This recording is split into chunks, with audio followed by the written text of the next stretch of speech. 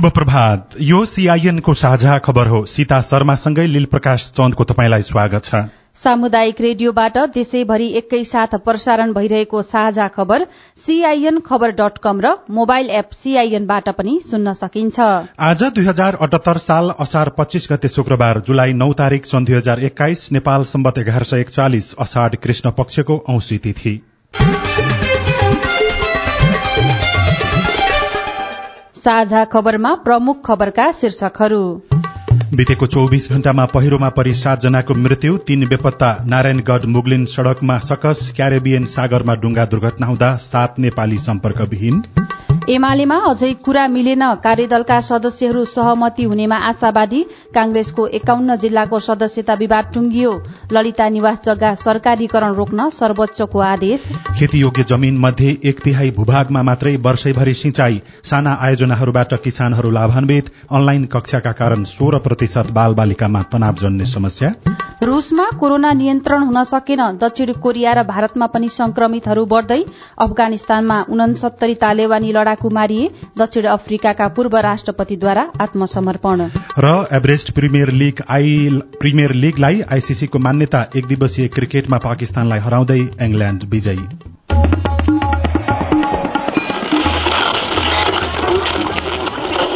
सयौं radio, हजारौं radio कर्मी र करोड़ौं नेपालीको माझमा यो हो सामुदायिक सूचना नेटवर्क सीआईएन। साझा खबरको सबैभन्दा शुरूमा बाढ़ी र पहिरोका कारण देशभरमा भएको जनधनको क्षतिको प्रसंग। निरन्तरको वर्षासँगै आएको पहिरोमा परि दार्चुला, तनहुँ र पाल्पामा 7 जनाको मृत्यु भएको छ। पहिरोबाट ज्यान जोगाउन भाग्ने क्रममा केही घाइते भएका छन् भने सड़क अवरूद्ध हुँदा उद्धारमा कठिनाई भएको छ। बाढ़ी पहिरोका कारण दर्जनौं परिवार विस्थापित हुनुका साथै सयौं घर उच्च जोखिममा छन्। गए रातिको भीषण वर्षाका कारण दार्चुलाको नौगाड गाउँपालिका 3 जामिरमा खसेको पहिरोमा पुरेर 3 जनाको मृत्यु भएको छ। मृत्यु हुनेमा नौगाड 3 खार पारी बगरका 72 वर्षीय गौरी ठगुन्ना, उहाँका 3 महिनाकी नातिनी मन्जुरी र सोही ठाउँका 29 वर्षीय लक्ष्मण सितोली रहेका छन्। सितोलीको जामिर खोलामा घट्टबाट घर फर्किने क्रममा माथिबाट आएको बाढ़ी पहिरोमा चेपिएर मृत्यु भएको खारका स्थानीय प्रेम सिंह ठगुन्नाले बताउनुभयो। खार चौखुट्टेकी 28 वर्षीय हरमती ठगुन्ना सामान्य घाइते हुनु भएको छ। जिल्ला प्रहरी कार्यालय दार्चुलाका सूचना अधिकारी प्रहरी निरीक्षक नरेन्द्र बहादुर चन्दका अनुसार खारको गुण्डाडु खोला, खार खोलाले खारी पारी खार, सितोली बगड, ओखलधार, गुण्डारू र जामिर खोलाले 32 किलोवाटको खार खोला दोस्रो लघु जलविद्युत परियोजना पनि बगाएको त्यहाँका सामुदायिक रेडियोले खबर पठाएका छन्। त्यस्तै तनहुँका 43 घरमा बाढ़ी पहिरोका कारण पूर्ण क्षति भएको छ भने विस्थापित परिवारहरू कृषि केन्द्र र आमा समूहको भवनमा बसिरहेका छन्।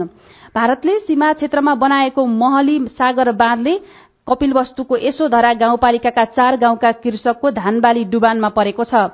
यसले कृषक समस्यामा परेका छन्। बाँधको 15 फाटकमा 1 मिटर चौडा, 1.5 मिटर लम्बाइको मोटा मोटा सालको पटेरा राखेर पानी छेकिएको छ।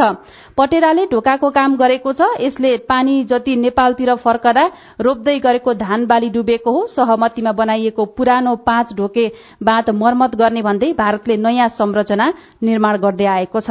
देशभरका अधिकांश स्थानमा राजमार्ग अवरूद्ध बनेका छन् भने जलविद्युत आयोजना र नदीका ड्यामहरू बाढ़ीले बगाएको गृह मन्त्रालय अन्तर्गतको आपतकालीन कार्य सञ्चालन केन्द्रका प्रमुख दिलकुमार तामाङले सीआईएनसँग बताउनुभयो।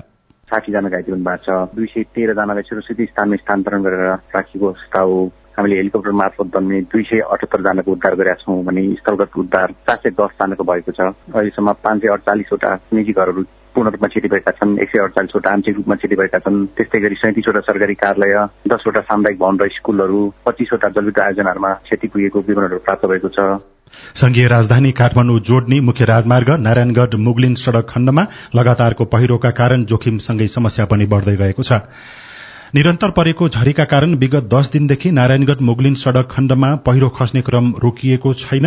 वर्षा नरोकिए अझै महिनौसम्म पहिरोको सकस रहने जिल्ला ट्राफिक प्रहरी कार्यालय चितवनका प्रमुख भगवान राज थापाले जानकारी दिनुभयो। वैकल्पिक मार्ग प्रयोग गर्न पनि ट्राफिक प्रहरीले अनुरोध गरेको छ। नेपालको कुल सिंचाई योग्य जमीन करिब 17,66,000 हेक्टर क्षेत्रफल छ। हालसम्म कुल 14 लाख हेक्टर भन्दा धेरै जमीनमा सिंचाई सुविधा पुर्याइएको ऊर्जा जलस्रोत तथा सिंचाई मन्त्रालयको दावी छ। कुल सिंचित क्षेत्रमध्ये करिब 1/3 भूभागमा मात्रै वर्षभरि सिंचाई सुविधा पुगेको छ। विगत 10 वर्षको तथ्याङ्क हेर्दा सिंचाईको बजेट वार्षिक रूपमा केही बढ़ेको छ। सिंचाई क्षेत्रमा राष्ट्रिय गौरवका विभिन्न आयोजनाहरू सञ्चालन भए पनि निर्माण सम्पन्न हुन ढिलाइ भइरहेको छ। तर साना साना सिंचाई आयोजनाका कारण किसानहरूले फाइदा लिइरहेका छन्। दाङ तुलसीपुर 14 भोजपुरका किसान होताराम खत्रीलाई खेतीको लागि आकाशे पानीको भर पर्नु पर्थ्यो। सिंचाई सुविधा नहुँदा वर्षमा एक पटक मात्रै मकै उत्पादन हुन्थ्यो। तर अहिले बबई नदीबाट सोलर लिफ्टिङ गरी सिंचाई सुविधा पुगेपछि वर्षमा 2 पटक मकै खेती गर्न सजिलो भएको छ। यो पानीको कारणले गर्दा पहिला त जेठमा माझै हुन्थ्यो, पहिला त हुन्न थियो। अहिले तपाईको भिन्डी बोरी अनि काँक्राहरू फलाइराछन्। बृहत दाङ उपत्यका सिंचाई आयोजनाको 79 लाख रुपैयाँ लागतमा लिफ्टिङ गरी भोजपुर र गनारीको 25 बिघा खेतीयोग्य जमीनमा 12 महिना सिंचाई पुगेपछि किसान लाभान्वित भएका हुन्। घोराई उपमहानगरपालिका वडा नम्बर 2 र 3 को सिमानामा सरेसोता जलाशय निर्माण भएपछि त्यहाँका किसान पनि खुशी भएका छन्। सरेसोता जलाशय आयोजना उपभोक्ता समितिका उपाध्यक्ष रेखा घरती 2-4 कठा जग्गा भएको पनि चार्न नपाउने अवस्था थियो, पानीको अभाव थियो। अहिले अब यो जलाशय बन्यो भने त हामीले प्रशस्त मात्रामा चार्न पाउँछौँ होला। वर्षातको समयमा खोला, चिरा र सोतामा बगेर खेर जाने पानीलाई रोकेर ठूला जलाशय निर्माण भएका छन्। यसबाट आकाशको पानीको भरमा खेती गर्नुपर्ने किसानको बाध्यता हटेको पुथली कुइरेसोता जलाशय जल उपभोक्ता समितिका उपाध्यक्ष तुल प्रसाद खुलाल बताउनुहुन्छ। यहाँबाट पानी गयो भने त्यसबाट हामीले विभिन्न किसिमको चाहिँ कृषि उपजका साथसाथै जस्तो चाहिँ बेमौसमी तरकारीहरू जस्ता चाहिँ खेतीहरू गरेर यहाँको चाहिँ जनताहरूले चाहिँ लाभ लिन सक्ने चाहिँ हामीले विश्वास लिएका छौँ। दाङको तुलसीपुर, घोराई, शान्तिनगर र दङ्गीशरण गरी अहिले 14 वटा जलाशय निर्माण भइरहेका छन्। बृहत दाङ उपत्यका सिंचाई आयोजना प्रमुख राजु आचार्य स्टोरेज गरेको पानीलाई चाहिँ सिंचाइको लागि प्रयोग गर्ने संरचनाहरू बनाउन बाँकी छ। दाङ जिल्लामा 56,000 हेक्टर खेतीयोग्य जमिन छ। लक्ष्मण विश्वकर्मा, CIN रेडियो प्रकृति दाङ। अब राजनीतिको प्रसंग। एमालेका वरिष्ठ नेता माधव कुमार नेपालले अध्यक्ष केपी ओलीलाई विश्वास गर्न नसक्दा विवाद समाधानले गति लिन सकेको छैन। 2 दिन यता विवाद समाधानका दिशातर्फ बढ़ेको भन्दै एमाले नेताहरू उत्साहित देखिए पनि प्रगति हुन नसक्दा हिजो बस्ने भनेको कार्यदलको बैठक बस्न सकेन। 2075 जेठ 2 को पार्टी संरचनामा फर्कन ओलीले आनाकानी गरेको, अन्य विषयमा विश्वास गर्न नसकेको भनाई नेपालबाट आएको कार्यदलको बैठक समेत प्रभावित बनेको छ। बैठक बस्न हिजो साँझ सिंहदरबारमा कार्यदलका सदस्यहरू भेला भए पनि कुनै पनि छलफल भएन। हिजो यद्यपि अनौपचारिक तथा औपचारिक कार्यदलका सदस्यहरूका बैठकहरू भने बसेका थिए। नेकपा एमाले एक भएर अघि बढ़न पार्टी र सरकारमा शक्ति बाँडफाँडका लागि प्याकेजमै सहमति हुनुपर्ने र 2 अध्यक्षको व्यवस्था गरिनुपर्ने वरिष्ठ नेता नेपाल पक्षले प्रस्ताव राखेको बुझिएको छ। ओली पक्षका कार्यदल संयोजक सुभाष चन्द्र नेमागले हिजो बैठकपछि भन्नुभयो, बाहिरको चर्चाको पछाडि हामी कोही पनि नलागौं। जे भइरहेको छ ठिक भइरहेको छ र हामी यसलाई निष्कर्षमा पुर्याउन पुरै प्रतिबद्ध छौं। हाम्रो प्रयास रहन्छ। अस्ति अध्यक्ष केपी शर्मा ओलीसँग भएको वार्तामा नेता नेपालले पार्टी सञ्चालनमा बराबरी हिस्सा माग्नु भएको बुझिएको छ। वार्ता टोलीले पार्टीलाई विधिसम्मत चलाउने र जेठ 2 बाट अघि बढ़ाउने सन्दर्भमा सहमति अनौपचारिक रूपमा जुटिसकेको नेताहरूले बताएका छन्। नेपाल पक्षबाट कार्यदलमा सदस्य रहनुभएका नेता गोकर्ण विष्ट 2-4 घण्टा 5-7 घण्टा छलफलले अझै समय लिन सक्दछ, तर हामीले छलफल पछाडि निष्कर्षमा पुग्नको लागि अब त्यति धेरै लामो समय लाग्दैन। लगभग हामी समाधानको बिन्दुमा आएका छौं। यद्यपि हामीले 2-3 वटा बैठकदेखि नै यही भाषा प्रयोग गरेका छौं, तर हरेक दिन बैठकमा प्रगति भएको छ। कतिपय असहमति रहेका कुराहरूमा टुङ्गोमा पुगिरहेका छौं। म फेरि पनि आशावादी छु कि हामीलाई अब धेरै लामो समय लाग्ने अवस्था छैन। यसैबीच नेपाली कांग्रेस क्रियाशील सदस्यता छानबिन समितिले हिजोसम्म 51 जिल्लाको सदस्यता छानबिन सकेको छ। समितिले 25 वटा ओडा सदस्यता स्थगित गरिसकेको छ।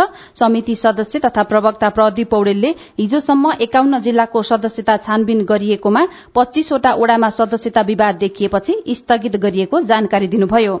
सदस्यता पठाउने विधि र प्रक्रिया नाघेर आएका 100% भन्दा बढ़ी सदस्यता बढ़ाएर आएका तथा समायोजनमा विवाद देखिएका ओडाका क्रियाशील सदस्यता स्थगित गरिएको हो।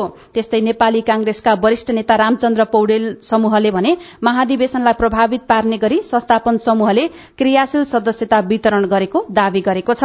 काठमाडौँमा पौडेल समूहले पार्टी समायोजन समिति र क्रियाशील सदस्यता छानबिन समितिमा रहेका आफू निकट नेताहरूसँग क्रियाशील सदस्यताबारे छलफल गरेको नेता प्रदीप पौडेलले सीआईएनसँग बताउनुभयो।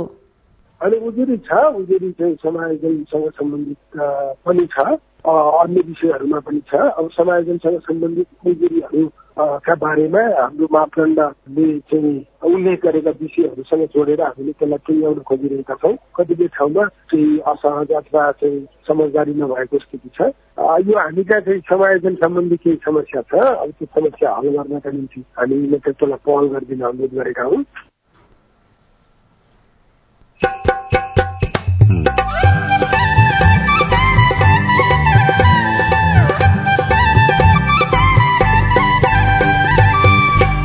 सामुदायिक सूचना नेटवर्क सीआईएन मार्फत देशभरि प्रसारण भइरहेको साझा खबरमा मोबाइल उपकरण व्यवस्थापन प्रणाली जोड्दै गर्दा सेवाग्राहीमा शंका। केही एउटा टाइम त दिनु पर्यो नि। यत्रो बेरसम्म उसले त मोबाइल प्रयोग गरेको मोबाइललाई त उसले ब्लक गर्नै मिलेन नि। क्यारेबियन सागरमा डुंगा दुर्घटना हुँदा 7 नेपाली सम्पर्कविहीन, अनलाइन कक्षाका कारण 16% बाल बालिकामा तनावजन्य समस्या लगायतका खबर बाँकी नै छन्। सीआईएनको साझा खबर सुन्दै गर्नुहोला। अपनाऊ है सुरक्षा बनी होशियारी, विपद प्रकोपको गर्दै पूर्व तयारी, बाढी पहिरो भूकम्प र आँधी बेहरी, गर्छ विनाश गाउँ शहर केही नहेरी, बनो सजग चेतनशील अपनाई होशियारी, प्रकोपबाट बच्न सुरु गरौँ पूर्व तयारी। कोभिड-19 अर्थात कोरोना भाइरसको महामारी विरूद्ध लडिरहँदा बाढ़ी, पहिरो, डुबान आदिले निम्त्याउने विपदको पूर्व तयारीमा स्थानीय सरकार र आम समुदाय जुट्नु पर्दछ। आफ्नो समुदायमा आउन सक्ने सबै प्रकारका विपदबाट मानवीय र भौतिक क्षति हुन नदिनका लागि स्थानीय तहसँग मिलेर सबै समुदाय तयारीमा बस्नु पर्दछ। युरोपियन युनियनको आर्थिक सहयोगमा VSO, अकुराग, FSCN र आयोनद्वारा सञ्चालित प्रयास परियोजना। बाबा, यो घरेलु हिंसा भनेको के हो? घरभित्रको एउटा सदस्यले अर्को सदस्यलाई शारीरिक, मानसिक, यौनजन्य, आर्थिक वा अन्य कुनै पनि कुरामा दिएको दुःख वा यातना हो। यस्तो यातना कसैलाई दिनु हुँदैन। अनि बाबा, घरभित्र हिंसा भएमा कसलाई भन्ने अनि उलाई के कारबाही हुन्छ त? आफूलाई हिंसा भएमा वा अरू कसैलाई हिंसा भइरहेको थाहा पाएमा प्रहरीमा, महिला आयोग अथवा स्थानीय तहमा उजुरी दिन सकिन्छ। हिंसा गर्ने व्यक्तिलाई 3,000 देखि 45,000 सम्म जरिवाना, 6 महिनासम्म जेल वा दुवै सजाय हुन सक्छ। फेरि त्यही गल्ती गरेमा सजाय दोब्बर हुन्छ। UNODC को सहकार्यमा महान्यायाधिवक्ताको कार्यालय। सामाजिक रूपान्तरणका लागि यो हो सामुदायिक सूचना नेटवर्क CIN। तपाई अहिले देशभरिका सामुदायिक रेडियो CINखबर.com र मोबाइल एप CINबाट एकैसाथ साझा खबर सुन्दै हुनुहुन्छ। अब आज काठमाडौँबाट प्रकाशित पत्र पत्रिकाहरूको खबर। नयाँ पत्रिकाको पहिलो पृष्ठमा अनलाइन कक्षाका कारण 16% बाल बालिकामा तनावजन्य समस्या शीर्षकमा समाचार छापिएको छ। लामो समयसम्म घरमा कोठामा बसेर ल्यापटप वा मोबाइलबाट पठन पाठन गर्दा बाल बालिकामा मानसिक, सामाजिक, शारीरिक समस्या बढ़ेको छ। आफ्नो शिक्षक र साथीहरूसँग अन्तर्क्रिया गर्दै अध्ययन गर्ने बाल बालिका भर्चुअल अध्ययन गर्न बाध्य हुँदा उनीहरूको समग्र विकास प्रक्रियामा प्रभाव परेको छ। क्लिनिकल साइकोलोजिस्ट नर्मदा देवकोटाका अनुसार स्क्रिनमा साथीहरूलाई देख्न पाउनु तर उनीहरूसँग प्रत्यक्ष अन्तर्क्रिया गर्न नपाउनुले बाल बालिकामा तनाव बढ़ेको छ। प्रधानमन्त्री केपी शर्मा ओलीले मन्त्री परिषद विस्तार आफ्नो स्वविवेक के अधिकार भएको सर्वोच्च अदालतलाई जवाब पठाउनु भएको छ। उहाँले धारा 76(1) अनुसार संविधानले मन्त्री परिषद गठनका लागि प्रधानमन्त्रीको स्वविवेकमा हुने व्यवस्था गरेको उद्धृत गर्नु भएको छ। प्रतिनिधि सभा विघटनपछि प्रधानमन्त्री ओलीले गरेको मन्त्री परिषदको विस्तार कार्यान्वयन नगर्न सर्वोच्च अदालतले अन्तरिम आदेश दिएको थियो। त्यसमा सरकारको लिखित जवाब समेत मागेको थियो। आजको अन्नपूर्ण पोस्टमा खबर लेखिएको छ। सबैजसो पत्र पत्रिकाहरूले ललिता निवासको जग्गा सरकारीकरण प्रक्रिया रोक्न आदेश दिएको खबर छापेका छन्। सर्वोच्च अदालतले ललिता निवासको जग्गा सरकारका नाममा ल्याउने प्रक्रिया कार्यान्वयन नगर्न आदेश जारी गरेको छ। न्यायाधीश कुमार चुडालको एकल इजलासले ललिता निवासको जग्गा सम्बन्धी मुद्दा विशेष अदालतमा विचाराधीन रहेको भन्दै सरकारीकरण गर्ने प्रक्रिया अघि नबढ़ाउनको लागि आदेश दिएको हो। कोलम्बियाको राजधानी बोगोटादेखि झण्डै 800 किलोमिटर टाढा रहेको सानो शहर निकोलीको एक होटलमा रहेका 21 वर्षीय एन्जल बुढामगरले असार पहिलो साता दाङमा रहेका काकालाई भिडियो कल गर्नुभयो।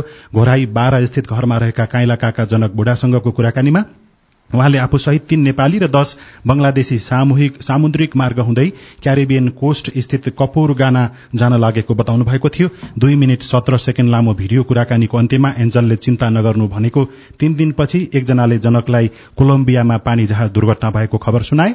उहाँले यो खबर पुष्टि गर्नको लागि एन्जललाई अमेरिका पठाउने जिम्मा लिएका अनेकन एजेन्ट एन्जलसँगै होटलमा बसेका तर त्यो यात्रामा नमेसिएका नारायण भन्ने अर्का नेपाली र डुङ्गा दुर्घटनामा परेर बाँचेका एक बंगलादेशीसँग कुराकानी गर्नुभयो र सबैसँगको कुराकानीपछि उहाँले थाहा पाउनुभयो होटलबाट निस्केका 3 नेपाली सहित 13 जनाको टोलीमा अर्को होटलमा बसेका 5 जना नेपाली पनि मिसिएका रहेछन्। क्यारिबियन सागरमा हराए 7 नेपाली अवैध बाटो अमेरिका छिर्न लाग्दा कोलम्बियाको समुद्रमा डुङ्गा दुर्घटना भएको छ। जनकराज सापकोटाले कान्तिपुर दैनिकमा लेख्नु भएको छ। साझा खबरमा अब प्रस्तुत छ कोरोना क्याप्सुल। बाढी पहिरो खेपियो आधी हुरी छेकियो। कोरोनाको यो 64औं क्याप्सुल हो। आजको क्याप्सुलमा 4 वटा डोजहरू छन्। आजका डोजहरू कोरोना संक्रमण रोक्न लगाउने मास्क कस्तो अवस्थामा लगाउने र कसरी लगाउने भन्ने जानकारी दिन तयार पारिएका छन्। आजका क्याप्सुलका डोजहरू दिँदै हुनुहुन्छ एनेस्थेसिया तथा क्रिटिकल केयरका डाक्टर गोविन्द गौतम। मुख र नाक छोप्न थालेपछि यसले कोरोना धुलो र धुवाँबाट त बचाएको छ, तर लगातार मास्क लगाउँदा तान्न र फ्याँक्न सास नपुग्ने र श्वास प्रश्वास सम्बन्धी समस्या बढ़ेका पनि छन्। यी समस्या कम गर्ने उपाय के होलान्? सुनौ कोरोना क्याप्सुलको पहिलो डोज। यो भाइरस सर्छ कसरी त्यो कुरा बुझ्यौं भने सायद मलाई लाग्छ छर्लङ्ग हुन्छ। र कतिपय अनुसन्धानले के भनेको छ भन्दाखेरि यो भाइरस यति सानो हुन्छ कि 0.1 माइक्रोनको हुन्छ। त्यो भनेको मिलिमिटरलाई चाहिँ नि 1000 गुणाले भाग गर्ने हो। त्यो असाध्यै सूक्ष्म अति सानो माइक्रोन हो। अर्को कुरा पनि बुझ्न पर्ने कुरो के छ त भन्दाखेरि हामीले 2 मिटरको दूरीमा बस्यौं भने एक अर्कासँग सर्ने सम्भावना एकदमै कम हुन्छ। अर्को कुरा चाहिँ हामी कुन ठाउँमा छौं र कुन क्षेत्रमा गइरहेका छौं यो कुराहरू बुझ्न अति जरुरी छ। मास्क लगाउनुको अर्थ के हो त भन्दाखेरि कुनै चाहिँ कीटाणु अथवा भाइरस हाम्रो शरीरमा नछिरोस्। मास्क लगाउँदा कसैलाई सास फाल्न र कसैलाई सास तान्न कठिन हुन्छ। कोरोना क्याप्सुलको दोस्रो डोजमा सुनौ दम र मुटुका बिरामीले मास्क लगाउँदा र खोल्दा विचार गर्नुपर्ने कुरा। सास लिनुभन्दा सास फाल्न गाह्रो हुन्छ दमका बिरामीलाई। अब मुटुको बिरामी छ भने उसलाई सास लिन गाह्रो हुन्छ। त्यस्ता व्यक्तिहरू सकेसम्म सर्ने सम्भावना भएका ठाउँहरूमा अथवा कुनै व्यक्तिसँग सम्पर्कमा नआउँ अथवा नजाउँ, सकेसम्म घरै बसौं र एक्लै बस्दाखेरि मास्क लगाउन पर्ने कुनै जरुरी छैन खुला हावामा बस्दाखेरि।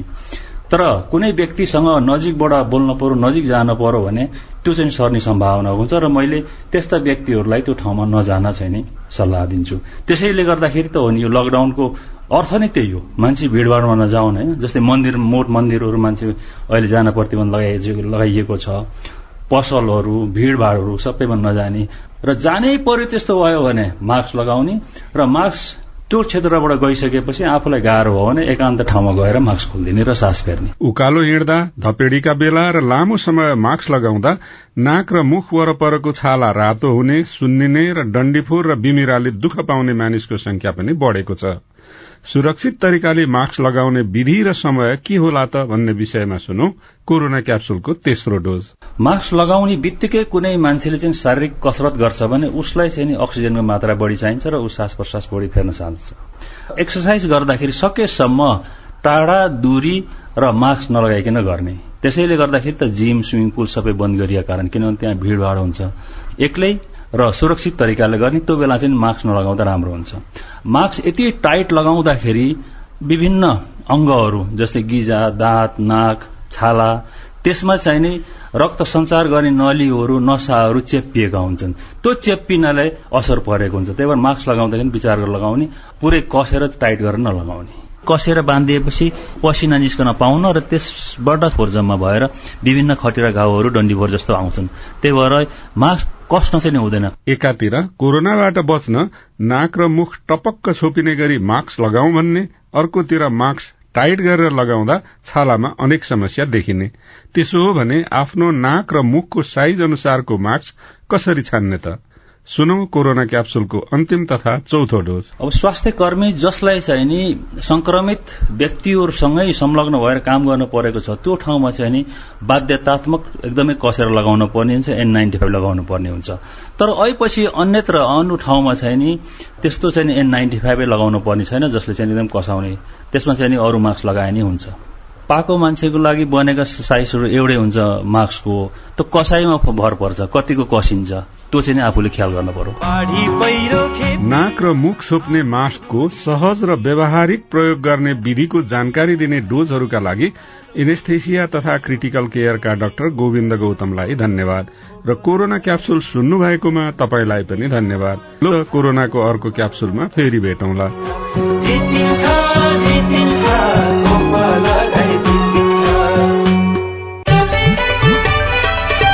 साझा खबरमा अब विदेशको खबर। रूसमा कोभिड-19बाट संक्रमित हुनेको संख्यामा अझै नियन्त्रण आउन नसकेको रूसी संघीय सूचना केन्द्रले सार्वजनिक गरेको तथ्याङ्कमा उल्लेख गरिएको छ। रूसमा पछिल्लो 24 घण्टामा 24,818 व्यक्ति कोभिड-19 संक्रमित भएका छन्।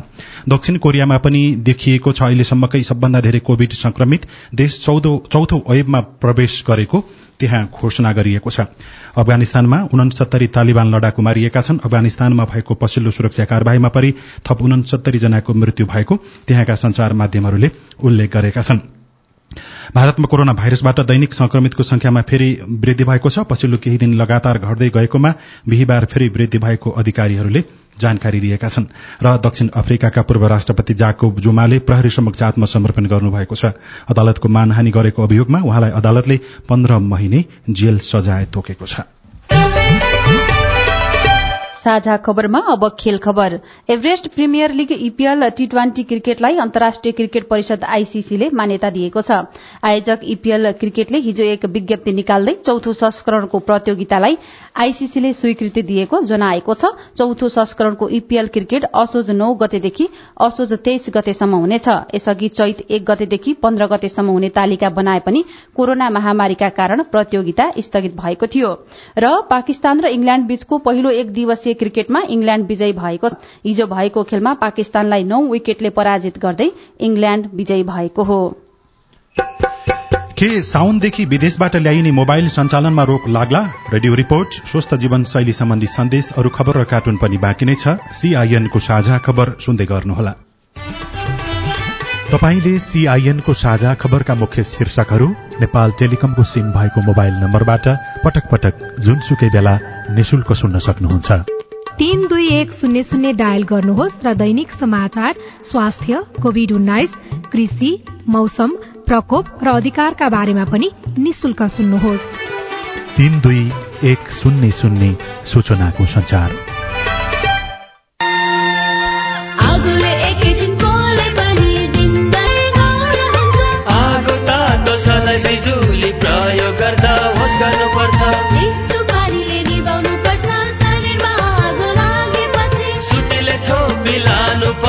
बिरामीलाई स्वास्थ्य चौकी नानी हो हुन्न भान्सामा खेल्नु तातो र बलले सामान हुन्छ। होस गरी चलाऊ स्टोभ र ग्यास, भुइँमा पकाए दुर्घटना बढ्छ। अग्निजन्य दुर्घटना भएमा 01 55 55 689 मा सम्पर्क गर्नुहोस्। बीबीएस नेपाल, ललितपुर। सामाजिक रूपान्तरणका लागि यो हो सामुदायिक सूचना नेटवर्क सीआईएन। साझा खबरमा अब मोबाइल उपकरण व्यवस्थापनको कुरा।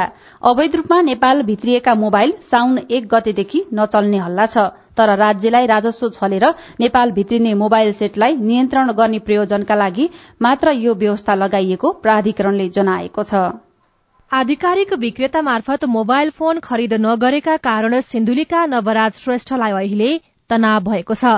आफूलाई मन परेको ब्राण्डको मोबाइलको मौजदात सकिएका कारण उहाँले अरूले नै प्रयोग गरेको मोबाइल सस्तो दाममा खरिद गर्नुभयो। तर अहिले आईएमईआई दर्ता गर्न खोज्दा प्राधिकरणको वेबसाइट खुल्दै नखुलेको उहाँ बताउनुहुन्छ। अब चाहिँ त्यो इलिगल नहोस् भन्नको लागि अब नयाँ चाहिँ मतलब केही एउटा टाइम त दिनु पर्यो नि। यत्रो बेरसम्म उसले त मोबाइल त छिराइसक्यो नि, अब छिराएर प्रयोग गरेको मोबाइललाई त उसले ब्लक गर्नै मिलेन नि। वसुन्धरा काठमाडौँका आशिष बस्नेत भने सरकारको कदमलाई राम्रो मान्नुहुन्छ, तर विदेशबाट उपहार स्वरूप पाएको मोबाइल चलाउन नपाउने चिन्ता पनि बस्नेतलाई छ। यो आइएमई अब दर्ता गर्नुपर्ने यतात्यता भइसकेपछि अब नीति नियम त सबैलाई नै लागू हुने कुरा भयो होइन। कतिपय अवैध रूपमा बिक्रिरहेका मोबाइलहरू पनि अब बन्द होला त्यो हिसाब भइसकेपछि होइन। पहिलो पटक नेपाल दूरसञ्चार प्राधिकरणले मोबाइल फोन अवैध आयातलाई नियन्त्रण गर्ने प्रणाली MDMS जडान गर्ने तयारी गरिरहेको छ। साउन 1 गतेबाट यो प्रणाली यसबाट अवैध रूपमा सञ्चालन भएका मोबाइलहरू चलाउन पाइने छैन, तर सरकारले हालसम्म नेपालमा चलिरहेका मोबाइल र विदेशबाट उपहार स्वरूप आउने मोबाइल चल्न दिन IMEI नम्बर दर्ता गर्न समय दिएको छ।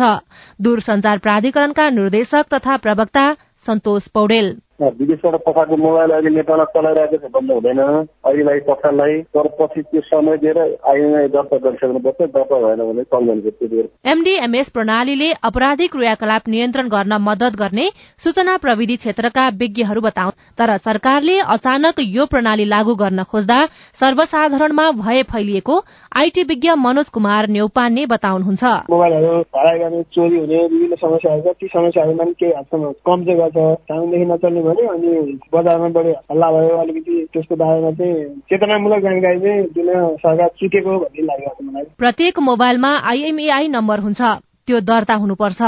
त्यसको आधारमा मोबाइलको सबै जानकारी पत्ता लाग्ने हुँदा उक्त दर्ता अनिवार्य गरिएको हो। दूरसञ्चार प्राधिकरणका अनुसार मोबाइलमा *#06# डायल गरेर आफ्नो मोबाइलको IMEI नम्बर बारे जानकारी लिन सकिन्छ। सुशीला श्रेष्ठ, CIN काठमाडौँ। यो रिपोर्टसँगै हामी साझा खबरको अन्त्यमा आइपुगेका छौं। सामुदायिक रेडियो प्रसारक संघद्वारा सञ्चालित CIN को बिहान 6 बजेको साझा खबर सक्नु अघि तपाईंको स्वस्थ जीवनशैलीसँग जोडिएको एउटा सन्देश। बाल बालिकालाई झाडा पखाला लाग्दा कसरी हेरचाह गर्ने? बच्चाले तारन्तार दिशा गरेमा, बान्ता धेरै गरेमा बच्चाको शरीरमा पानीको कमी हुन जान्छ। बच्चाले यदि धेरैपल्ट दिशा गर्यो, बान्ता धेरैपल्ट गर्यो अथवा बच्चाले राम्रोसँग खाएन, बच्चा सुस्त भयो भने हामीले त्यो अनुसार बच्चालाई झाडा पखाला भयो र उसलाई शरीरमा पानीको कमी भयो भन्ने बुझ्नुपर्छ। त्यसको लागि सबैभन्दा राम्रो भनेको हामीले बच्चालाई जीवनजल दिने, घरमै साधारण पानीहरू अथवा दालको रसहरू, झोल चीजहरू प्रशस्त मात्रामा खान दिने गर्नाले पनि र साधारण जिङ्क चक्कीको प्रयोगबाट पनि यो समस्यालाई चाहिँ हामीले नियन्त्रण गर्न सक्छौं। आमाको दूध खाइरहेको बच्चा छ भने आमाको दुधै खुवाइरहने, त्यो बाहेक दालको रसहरू, भातको माड, गेडागुडीको रस तिनीहरू चाहिँ प्रशस्त मात्रामा दिन सकिन्छ। डाक्टर आन्या शर्मासँगको कुराकानीका आधारमा तयार पारिएको यो सन्देशसँगै साझा खबरमा मुख्य खबर फेरि एकपटक। बितेको 24 घण्टामा पहिरोमा परि 7 जनाको मृत्यु, 3 बेपत्ता। नारायणगढ़ मुगलिन सड़कमा सकस क्यारेबियन सागरमा डुङ्गा दुर्घटना हुँदा 7 नेपाली सम्पर्कविहीन। एमालेमा अझै कुरा मिलेन, कार्यदलका सदस्यहरू सहमति हुनेमा आशावादी। कांग्रेसको 51 जिल्लाको सदस्यता विवाद टुंगियो। ललिता निवास जग्गा सरकारीकरण रोक्न सर्वोच्चको आदेश। खेतीयोग्य जमीन मध्ये 1/3 भूभागमा मात्रै वर्षैभरि सिंचाई, साना आयोजनाहरूबाट किसानहरू लाभान्वित। अनलाइन कक्षाका कारण 16% बालबालिकामा तनाव जन्ने समस्या। रूसमा कोरोना नियन्त्रण हुन सकेन, दक्षिण कोरिया र भारतमा पनि संक्रमितहरू बढ्दै। अफगानिस्तानमा 69 तालेबानी लडाकु मारिए। र एभरेस्ट प्रिमियर लीगलाई ICC को मान्यता। साझा खबरको अन्त्यमा कार्टुन आज राजधानी दैनिकले मात्रै छापेको छ, अरू पत्र पत्रिकाहरूले छापेका छैनन्। हामीले राजधानी दैनिकमै कोरै शीर्षकमा उत्तम नेपालले बनाउनु भएको कार्टुन लिएका छौं। यहाँ कोरोना भाइरसहरू जम्मा भएका छन्, उनीहरूले भेला भएर आपसमा केही कुराकानी गरिरहेको जस्तो देखिन्छ। पछिल्लो समयमा राजनीतिक दलहरू आफ्ना गतिविधि बढ़ाउन थालेका छन् र कोरोना भाइरसहरूको बीचमा कुराकानी भइराखेको छ। तल चाहिँ यस्तो लेखिएको छ, कांग्रेसी र कम्युनिष्टहरूकोमा गएर हाछ्यौं गर्दिउँ कि क्या हो, निकै शक्ति देखाइरहेछन् रे त। हवस् त, प्राविधिक साथी सुनिल राज भारतलाई धन्यवाद। अहिलेलाई लील प्रकाश चन्द र सीता शर्मा विदा भयौं। तपाईको आजको दिन शुभ होस्। नमस्कार। यसपछि देशभरिका सामुदायिक रेडियोबाट कार्यक्रम जीवन रक्षा प्रसारण हुनेछ, सुन्ने प्रयास गर्नुहोला।